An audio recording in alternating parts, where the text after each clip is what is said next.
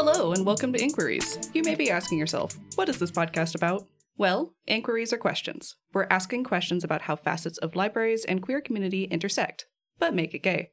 We are your humble guides. I am Shannon Prukop, a librarian at Forest Hills Library. My pronouns are she, they. I am Michael Dunbar-Rodney. I'm a librarian at the Cody Branch Library. My pronouns are he, him. I'm Dacre Lambert. I am a librarian at the Schaefer Library, and my pronouns are she, her.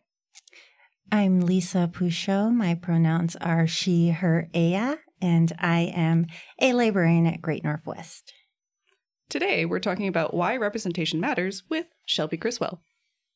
Hello, my name's Shelby. I'm they, them. I'm an illustrator and comic maker here, born and raised in San Antonio, and I'm happy to be here. We're happy to have you. This is very exciting. So, as a first question, I feel like we should start with something really ridiculous, which is explain what you do in 100 words or less. Oh my gosh! Are one of you gonna count? I don't know if I don't have that many fingers. Do an elevator pitch. Oh no! That's even worse. Don't leave out the banjo. Okay. In terms of comics, what I do or anything. Okay. Well, first off, I work as a freelance illustrator and graphic designer. I do stuff for wine clubs in California, which is really strange. I just sort of fell into that. I'm already probably going over 100 words. And then I make comics on the side, which is what I would prefer to do all the time, but here I am doing it. And we're at the library talking about my book, which is cool. So. You didn't include the banjo, though. Oh, yeah, and I play the banjo. You're right. Am I not listening? So the reason why that question is ridiculous is because none of us would be able to make it in 100 words. Absolutely not. Not even once. Twitter is a struggle. Thank you so much for being here. So one of the questions that we want to ask all of the creators that we're going to have on the podcast is, what does queer joy mean to you? That's a great question. I think queer joy to me just means being able to live your life as a queer or trans person and not,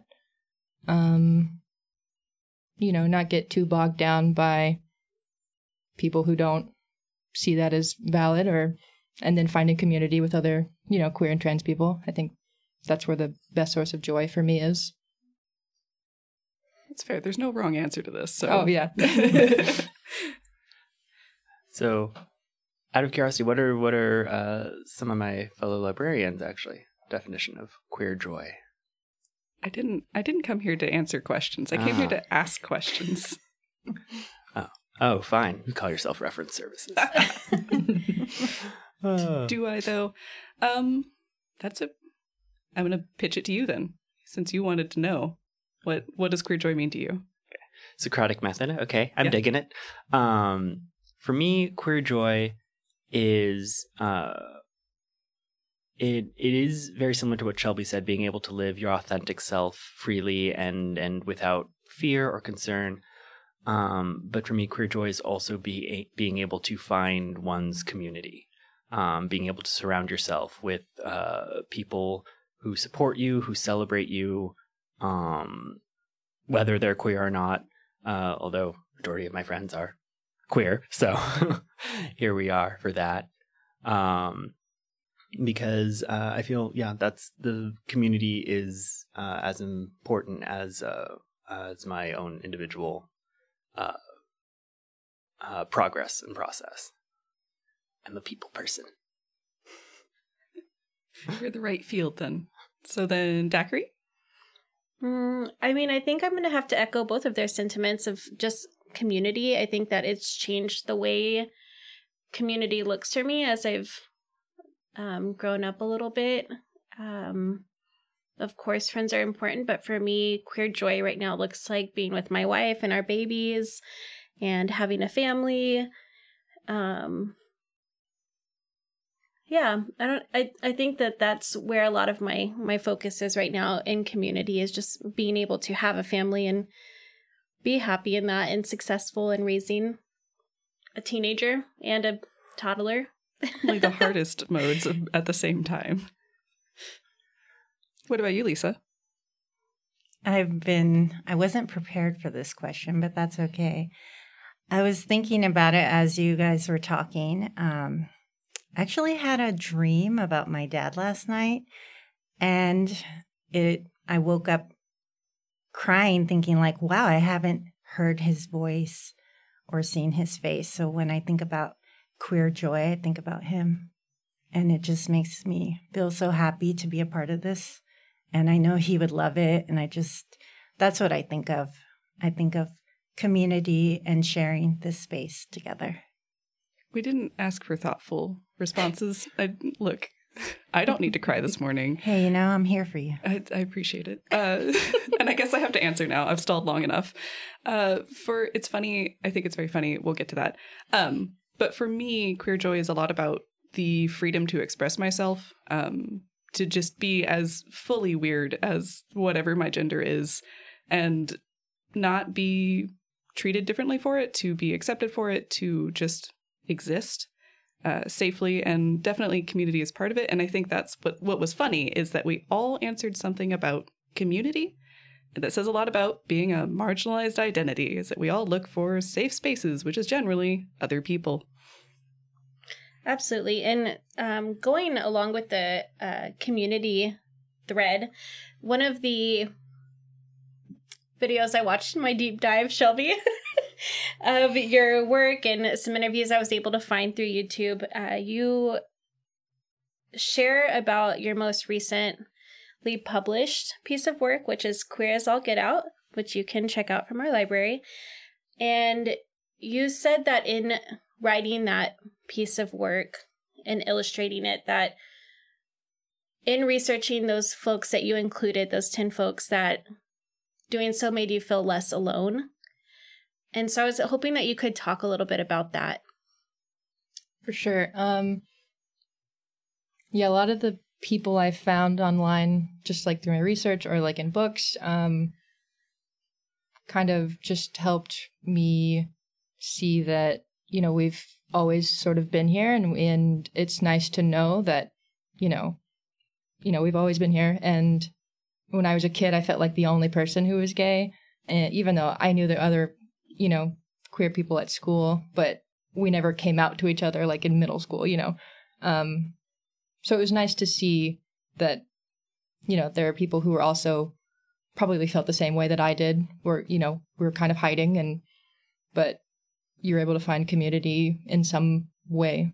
So, and in a sense, I've found community through just, knowing like queer history, and yeah. There's definitely something really gratifying, is not the right word. Validating? Yeah, cool about like that you can look back, and humanity hasn't changed that much in thousands of years. We are as dumb and ridiculous as we have always been. And we have always been gay. So it's like, it's all there. On slightly related note, has everyone seen the show Fleabag? No, I know of it, but it scares me. First of all, you should absolutely watch it. It's wonderful. But there's this one line from it that always resonates with me and my friends. It's like one of the characters says, people are all we've got. Sometimes that seems very uplifting. Other times it seems a little scary. But either way, it's like I feel that resonates. It's kind of like you said. We look for our home in other people. We always strive to find the people that we feel reflect and validate us. So, Shelby, I know you said you're from San Antonio, but you did live in New Mexico for quite some time. Yeah, I went to college in New Mexico. I didn't finish college, but I studied studio art in Santa Fe. Nice. Do you feel like there was a difference between your experience there and here? A little bit. I mean, San Antonio and Santa Fe both are pretty like kind of artsy towns, and there's a lot of like Spanish and Mexican culture, and there's also a fiesta in Santa Fe, which I didn't know until I went there. It had totally different origins, but a lot of people don't like that there either, and they don't like Fiesta here for certain reasons too. And I mean, there's lots more hippies in Santa Fe than there are here, like old retired hippies, which is fun. Right on. I didn't know that. Yeah, a lot of people go there to retire, and I don't know why, but because it's really expensive. It is very expensive. Yeah, my wife and I went on our baby moon to Santa Fe, and it was beautiful, but it was pricey. Yeah. No, the best part was being able to just drive into the mountains in like 20 minutes, which like we can't really do here. I mean, we can go to the hills, but Texas has weird Texas fact. Texas has almost every geological feature in its state. We have plains, we have seas, we have like mesas. We don't have mountains. It's our one failing. There's no mountains. Well, there's the Chisos Mountains if you want to go all the way to Big Bend. That's in Texas, but other than that. Yeah. Okay, fair. But then you have to go all the way to Big Bend. But it's worth it. It is very pretty. Have you been to Big Bend? I went to West Texas over the summer, and it was very gorgeous, but I didn't get to go to Big Bend. Of course, drive 20 minutes to Texas and you're nowhere. Yeah, you're in San Antonio still. You're still in San Antonio. To continue our process of questions and going off on random tangents and questions, I'm a little curious how you were comics something you always wanted to do? Is that why you did studio art, or is that something you kind of fell into while doing freelance or going into freelance work? I've always kind of liked comics. I always did them when I was a kid.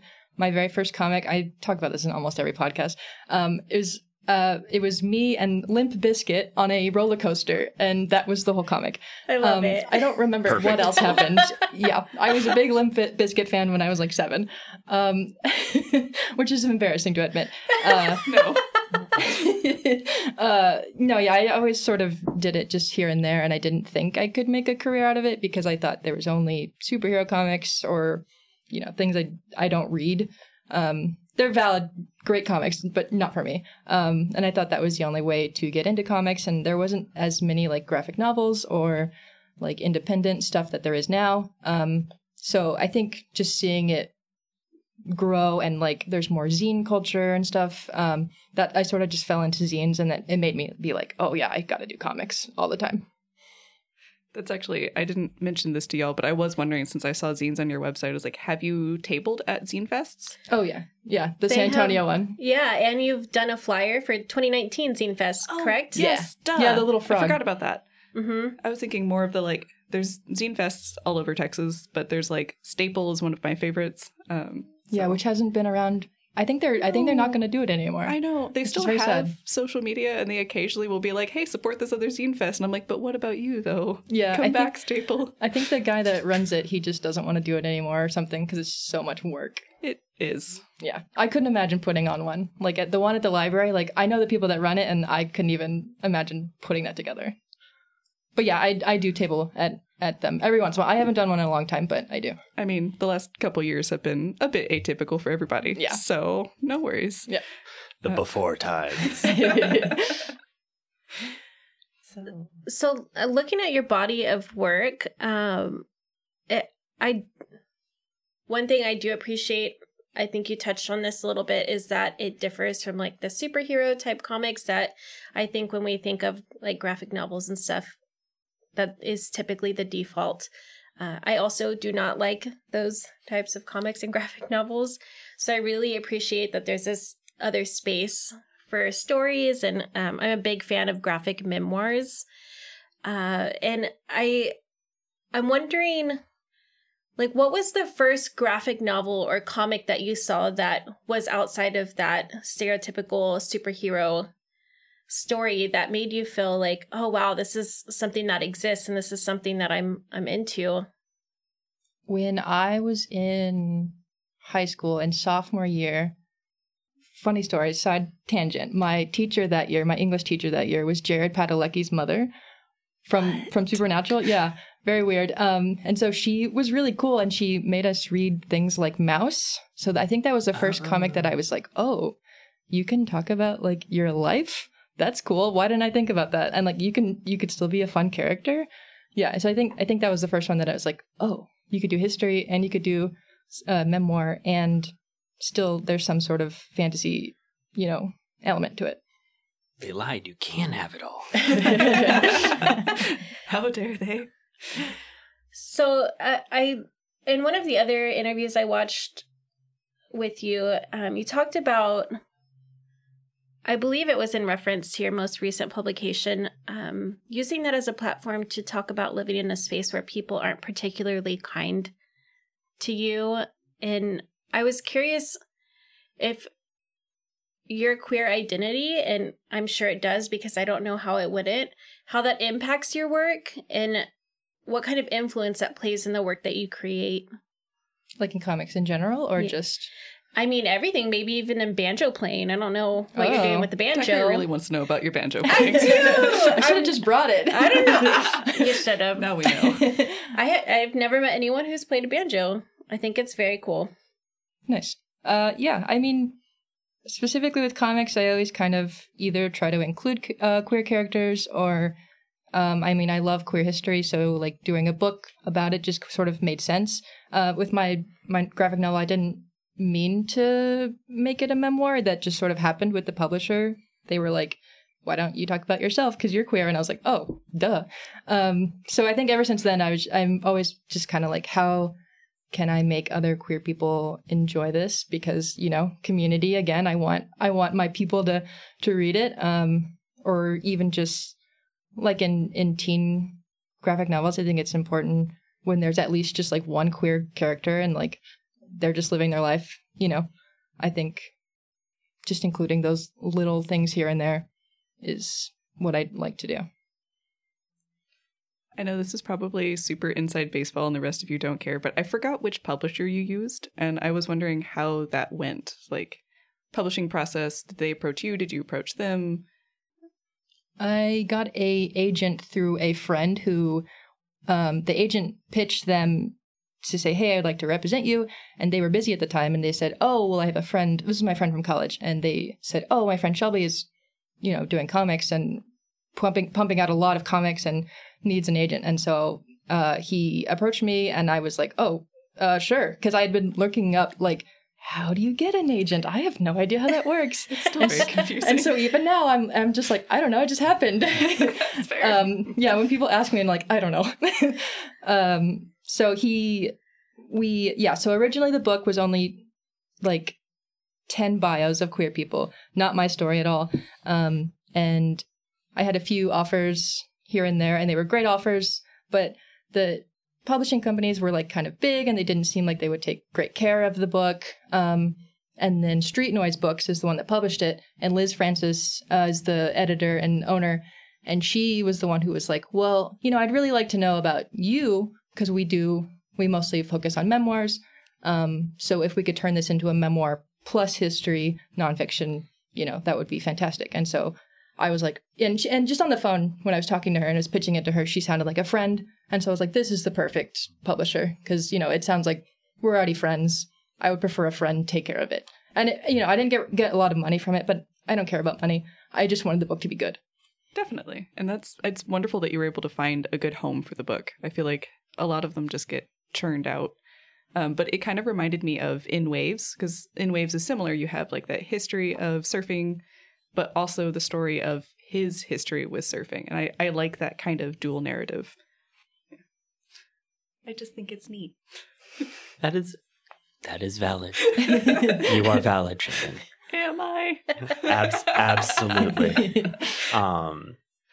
So because I actually do genuinely ask this question to everyone, as a librarian who does try to do a lot of queer programming, were you much of a reader as a kid, and did you make use of the library? I mostly went to the library. I think the Macrelis one, I think that's the one I used to go to, which Schaefer was not around when I was a kid, and in that area. And I mostly went to burn CDs to my computer. I would check out the maximum amount of CDs and burn them to my computer. I love it. What a moment in time. I miss that era. But I did check out a lot of like art books and like drawing books. Those were my favorite. So I mostly utilized it for that. But other than that, I didn't really like read much. Get out. No, I do a lot now. Yeah, I'm joking. I'm joking. Don't worry. Not actually gonna throw you out. But man, burning CDs. Talk about blast from the past. Yeah, you triggered like a really deep memory for me because I also did the same thing and I totally forgot about that until you brought it up. I always felt guilty too. But I did it anyway. Don't feel guilty. Music's expensive. It is. And I'm sorry, I was not paying like $20 for a CD where I wanted one song. Literally. Yeah. I remember I found these CDs that you could burn that look like LPs. They look like records. Ooh, what? Yeah, they were so dope. I still have them. I still have my little book filled with burned CDs. That's do you have anything that plays them? No, I don't. Right? That's so sad. Yeah, I have all mine too. And my car's like from 2021. It doesn't even have a CD player anymore.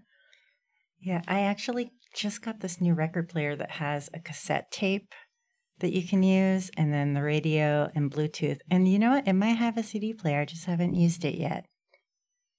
I've noticed that there are a lot of record players that do a little bit of everything, and some will even like burn from one to the other, which is really neat. But also cassettes have kind of come back, which I am fascinated by. Just the return of physical media, but like very particular physical media, like cassettes. Okay. I think it kind of makes sense simply because if you like, one of my favorite memes, which I feel is so true for people within our generation, I really have no idea like how the generation things work, is just like with phones where it's like, at first, you know, when you first got your cell phone, it's like, oh, I have a ringtone for everybody. Now it's like, do not call me. Text me. Don't call me. So if we're going to confess about our youth, when I got my first cell phone, I themed the entire phone. It was all themed Metal Gear Solid. Because I loved the codec sound. The ring of the codec was my text alert. And it was so good. Eventually I grew out of that and I made it all Final Fantasy themed. So I could have chocobos working at me when my texts went off. I love that. That I is am cringe, but I am free. That is a beautiful. Oh my goodness. You can be your authentic self here, Shannon. You absolutely can. Oh man, that's fantastic. So going back to comic books and books in general, I was thinking about the first queer comic book I read when I was a teenager, and I think it was called Bratz Bazaar, and there was only a few copies made, but it just made me think of the lack of representation, and then now there's just, like Shannon and I discussed, it's like coming out of our ears, and it's just amazing that we can share these things now and have artists like Shelby who are doing the work, and it's all available. So is there any books, Shannon, that you remember when you were a kid that had that type of representation? That had like actually queer characters or like queer coded characters? Because that is different. Actually, I think the Circle of Magic series by Tamara Pierce.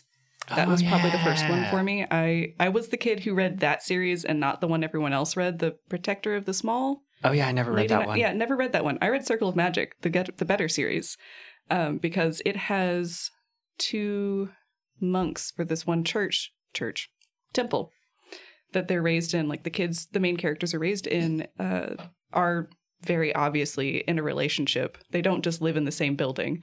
And then as the books went on, some of the kids, as they grew up, became like, it was like, oh yeah, Daja likes women. Oh yeah, Triss doesn't want to touch anyone ever. Please don't ever interact with Triss.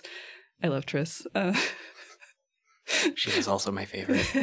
We are in sync, Shannon. Yes. Yes. We could pilot a Jaeger. No. I'm sorry. But yeah, I think Circle of Magic was the first one for me.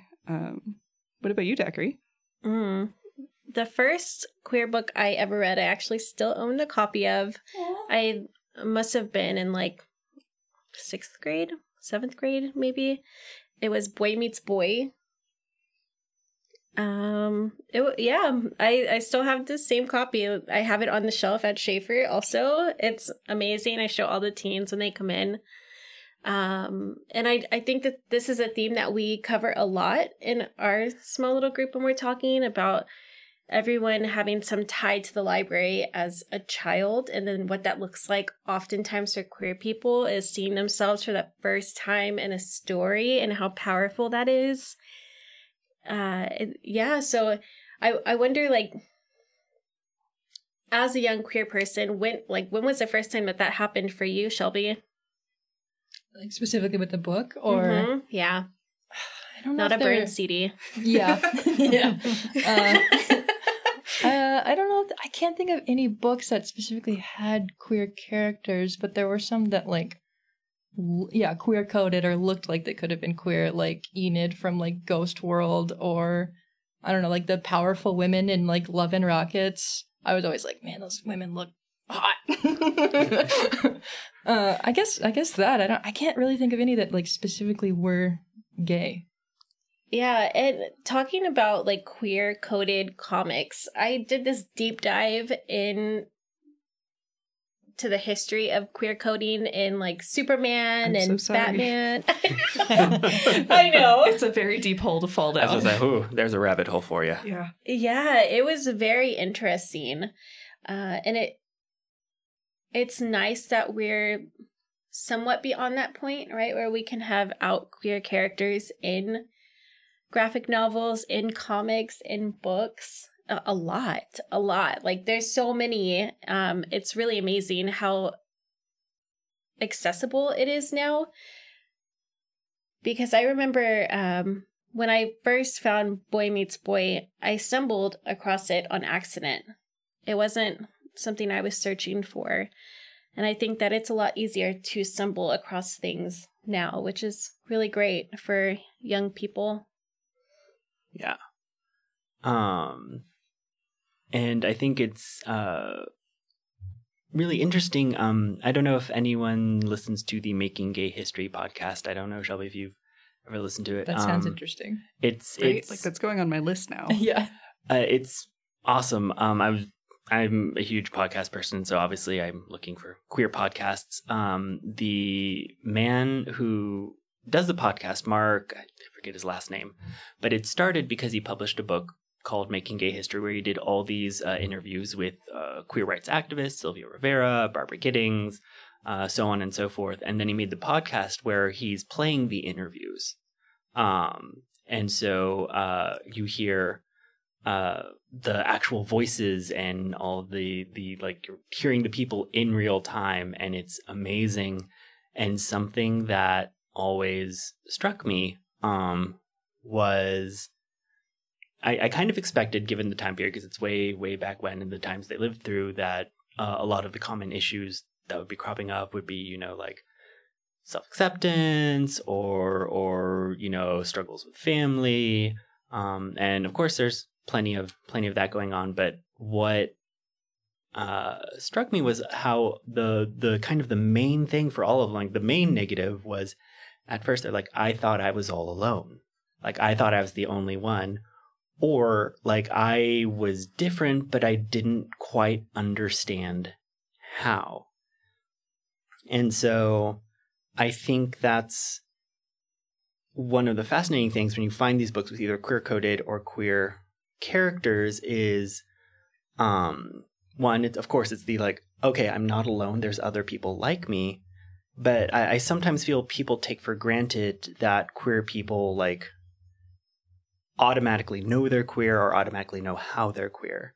And sometimes they don't. They just know they're different. And it can be finding that right comic or that right book where you're like looking in a mirror for the first time and you're like, oh, okay, that's what that is. Oh.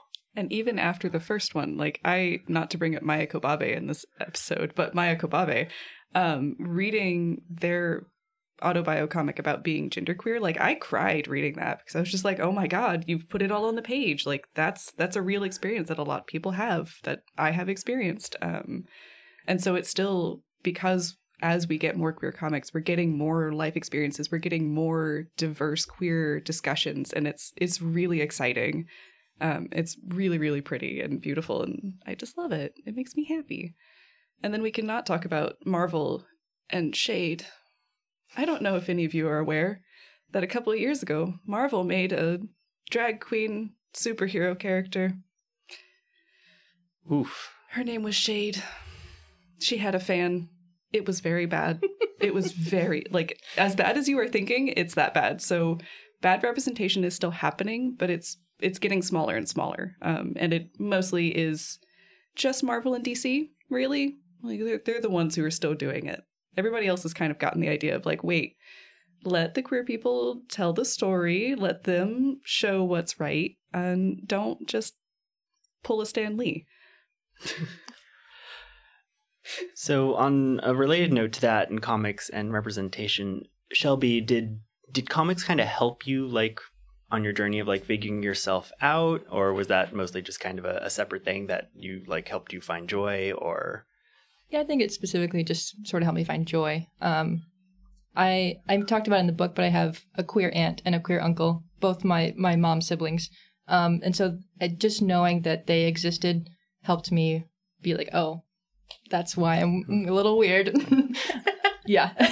but you know, writing the comic helped me talk about my Uncle Doug, who died of AIDS in like 1990, I think, because it forced me to, like, talk to my family about it, because my family doesn't talk about it. It's very, you know, still an open wound, and then not to mention the fact that he was gay too.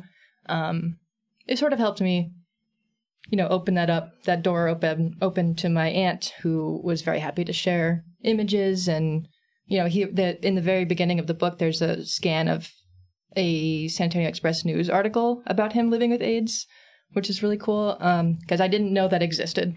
And so she sent me a scan, like, on an email one day, and I was like, what the hell is this? You know, and I was very excited to open it, because I was like, oh my God, he, like, talked so intimately about, like, drug use and, like, being gay and living in this AIDS house where he took care of other people with AIDS while living with AIDS. And so it was really cool to feel like I had, like, closure a little bit, and then also help me solidify, like, my own feelings of being queer. Wow. So my original training is as an archivist, so anything, like, to do with history and historical documents, I'm just like, wow. I think it's because to have a physical connection with the past makes it feel more real. Yeah, I agree. And even just, like, looking up, like, San Antonio queer culture, like, you know, when I was doing the book, was really interesting too. Did you ever talk with Melissa Golke at UTSA? I think so. We bring her up because she's our favorite. We do love her. Yeah. We've worked with her for another episode, and she's amazing. If you did work with her, you should definitely, like, look at her blog. It's great. Yeah. I looked at so many things. It's hard to remember what I looked at. Like, the bibliography in the back, they were like, this is too big, you have to cut it down. So what's in the back of the book, the bibliography, is probably like 10% of, like, all the research I did. How dare they? I know. Because they were like, we can't print 20 pages of bibliography. And I was like, why not? Exactly. So if anybody wants it, I'll send it to you. I put all of these in MLA format. You're going to print them. I did. I'm so sorry. I enjoyed that part of it. I really like doing research, so. But MLA formatting, that's... Oh, yeah. No. I don't think you liked that part. No. Research is fun. The details, like... Yeah. No. In your research, was there anything you learned about San Antonio queer history that surprised you? Or I'm sure there was a lot that you didn't know, but anything that you were like, oh, wow. Yeah. Going back to my Uncle Doug, the San Antonio AIDS Foundation, he was friends with the guy who started it. His name is, like, Big Bear, Brother Bear, something like that. And they had these AIDS houses where Doug helped them set those up, and they would take care of people with AIDS, and usually the people who lived there also had AIDS. And then I also did a comic for the Nib, maybe 2 or 3 years ago, called Fairies Fiasco, where I talked about San Antonio Country, I think that's what it was called. It was a gay club that was here in the 70s. Yeah. And it's, not here anymore, sadly. And they did this like giant protest because police kept coming in, and they like staged this like play where they were fairies, and they were like, forget the police, because the police were like raiding them constantly. So it was cool to know about like San Antonio Country. And I think, even just researching that, I was like, I wonder if my Uncle Doug went there. I bet he did. Definitely. What a cool guy. Right? Oh, yeah. It reminds me of this older gay man I used to work with, and he has passed away now, but he used to tell me about being a young gay man during the AIDS epidemic, and also living in AIDS houses where they were taking care of each other, and that in order to get the drugs they needed for treatment, sometimes that they'd have to break into their friends' houses after they passed away to get those drugs to redistribute to the communities because they couldn't access them through doctors' visits and stuff. It's just such a powerful piece of history that I feel like we don't talk about enough, especially like young gay people. I don't know if they know that. I would love to see some more stuff published on that so they could learn a little bit more of, where things were. Yeah. I mean, it's hard because we kind of lost a generation. And so the people that would be giving those interviews aren't here. And so I think that's been, I've talked with a friend of mine about this, how he feels like a lot of younger gay men don't have a connection to their own history because there's this gap of people who died. And it's rough. Talking about archival work, like that would be a really interesting archival project. And I mean, there are materials there. There are several archives, of course, throughout the U.S., but the other part of it is getting people to teach it and getting people to write about it. Because actually, me and my friends talk about this all the time in terms of queer history. It's like everyone knows about Stonewall, and everyone is like aware the AIDS crisis is a thing that happened. But I feel very few people, and very few of the younger queer generation really know what it was like and the huge impact that it had. I do have hope that that will eventually start to change. After all, I mean, we had that TV series, It's a Sin. I mean, that took place in London, but it was about the beginning and the development of the AIDS crisis there. And then, and I feel now as more books are being published, it's a matter of distributing that knowledge. The knowledge is, I feel, now really being there. Now it's open for discussion. It is, I think, a real shame that, of course, as you said, we lost a generation. Like the personal connections, it's all going to be secondhand because of the nature of what happened. But I think it's also important not just to teach the history so that we have it, but also to continue to destigmatize it moving forward, because there is still a lot of that going on. New graphic novel idea cooking around. Yes. Thanks, guys. I was actually just about to say, I think that's probably why there are so many autobiographical queer comics, because how else are we going to get our story out there? We can write it in comic form because that's a lot of fun, and then that's easy to get out into people's brains, as the comic format's just a little bit easier to read sometimes for people. Yeah, I've actually had a lot of older people be like, "This is the first comic I've ever read, and I really like this format." And they were like, "It's really easy to digest. It's not overwhelming because they're not like, oh my god, there's 300 pages of text that I have to read, And they read it in a night, and they're like, why have I never read a comic before? Yeah, I have amazing. A lot of parents who are like, my kid won't read. What do I get them to do to read? I'm like, first of all, let them read what they want. Secondly, have they read a graphic novel or a comic? Because that's, like you're saying, it's not as overwhelming as a 300-page novel. Yeah. And I feel like that's a really great introduction into reading. And there's so much out there in graphic novel form, comic form. There's something for everyone. So yeah, it's one of my favorite things to read. for sure, because I finished it. I'm like, wow, I finished that quick. Which is unfortunate because it takes like forever to draw it. But if it makes you feel better, if I really like it, I usually buy a copy and then I reread it. Like, oh yeah, I do too. Yeah. Same. I actually read Queers I'll Get Out, and then my baby spilled coffee on it. Brand new coffee on my brand new book.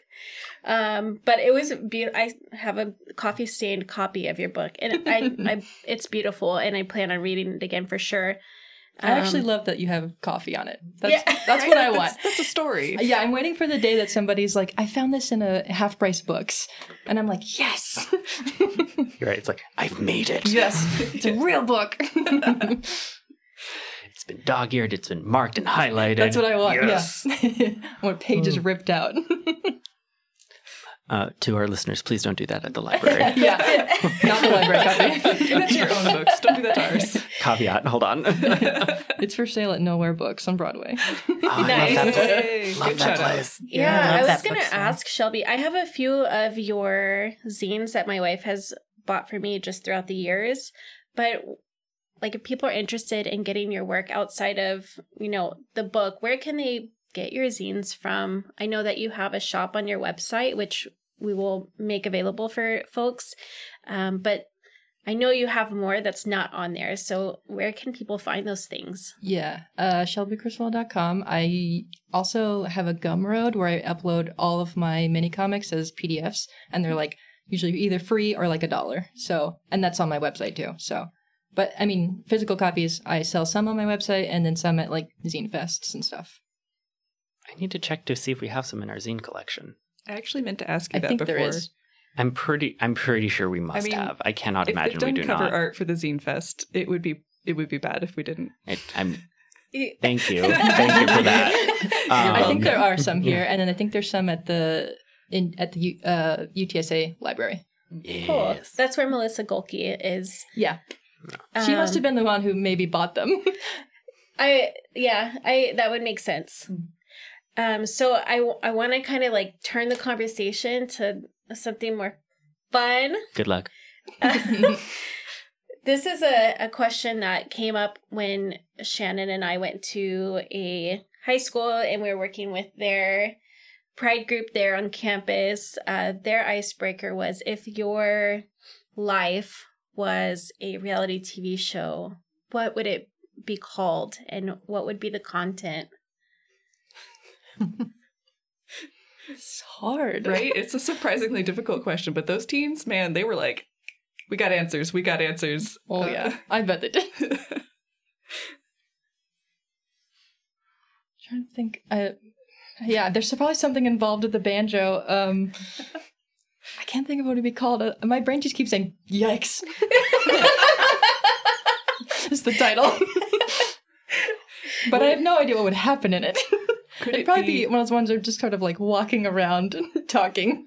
And playing the banjo? Yeah. But like an Andy Milonakis sort of way where I'm just kind of annoying people. And they're like, maybe don't talk to me.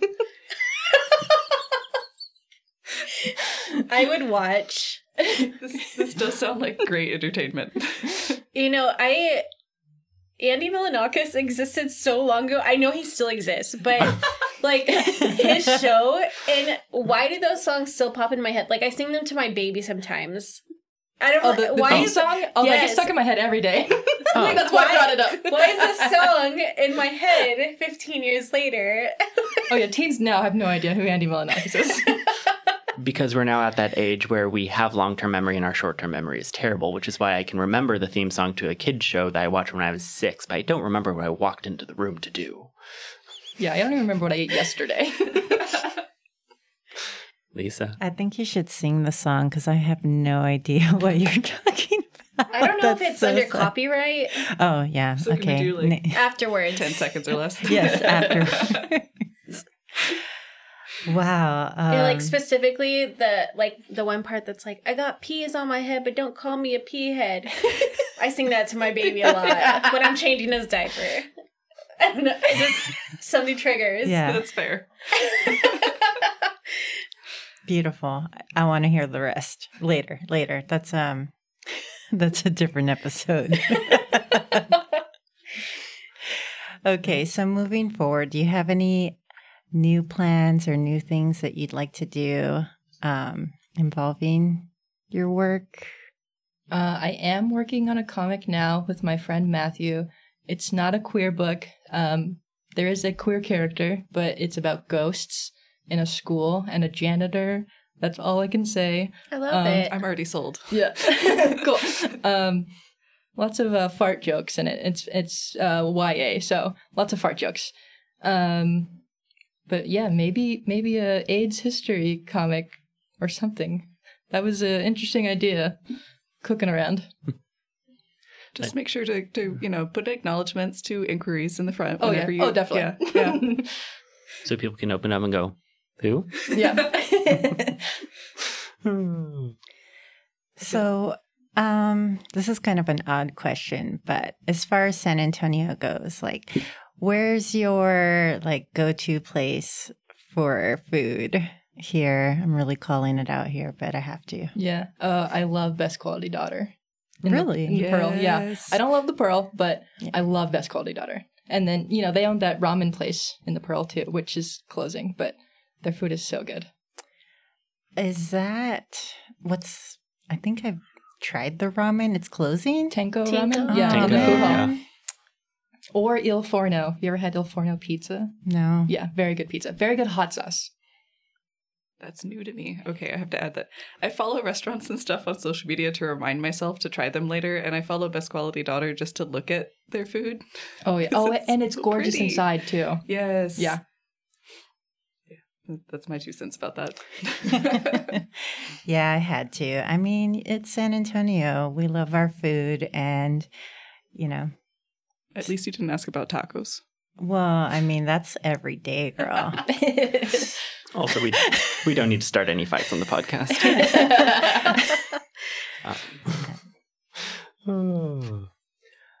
But, dang it, now I'm thinking about tacos. I'm sorry. You're welcome. Tacos are life, sorry. That is Okay. Okay, fair. That is very fair. I have to ask, so what was it like, leaving San Antonio, going to Mexico, and then coming back? Like, did it feel different? I asked because I didn't go far. I went to college up in Austin, but it had a very different feel for me from when I left, which was back in the dark ages of 2008, and then came back here. It was a different city. Oh, yeah, I feel the same way. Like I felt like when I was younger, before I left for college, I felt like there was nothing to do. Right. Yeah, nothing to do. And then I came back and I was like, wow, there's so many cool things. And I wouldn't mean to stay in San Antonio, but I just kind of have because there's so many new things to do. It's a pretty great city. I didn't grow up here, so when I moved here, I was like, oh my gosh, there's so much good food. I'm never leaving. That's very fair, actually. Yeah. I mean, when you go to a new place, that's like the first thing. It's like, what is there to eat around here? Yeah, and I do find it very interesting because while San Antonio does have a ways to go, it is more queer friendly than I think people believe. In fact, my stepfather, he once he retired, because he gets to do that, as he reminds me constantly, started volunteering with a program that, helps kids read and all that. And so, of course, they go through diversity and sensitivity trainings. And he was saying he had, a transgender instructor talking about queer, interacting with queer youth and all that. And they said, in fact, that San Antonio actually has a lot of those people that are requested by other Texas major cities to go and run workshops and teach classes. And I find that, first of all, wonderful, but second of all, very interesting because I think when people would imagine that, San Antonio is not the first place in Texas that would spring to mind, but it'll be our secret. So listeners, don't spread the word. We like San Antonio where it is. I think I read a statistic, I don't remember how many years ago, but it was like San Antonio has the most same-sex parents out of like the whole country. And I was like, what? San Antonio? Yeah. I don't know if that statistic still holds true today, but I was just like, San Antonio of all places, that seems so weird. Because, like growing up here, I'm like, everybody's mean to me. That's wild. I wonder if it has something to do with like us being a medical city and then a military city. I think so. There's just better access. I don't know. How interesting.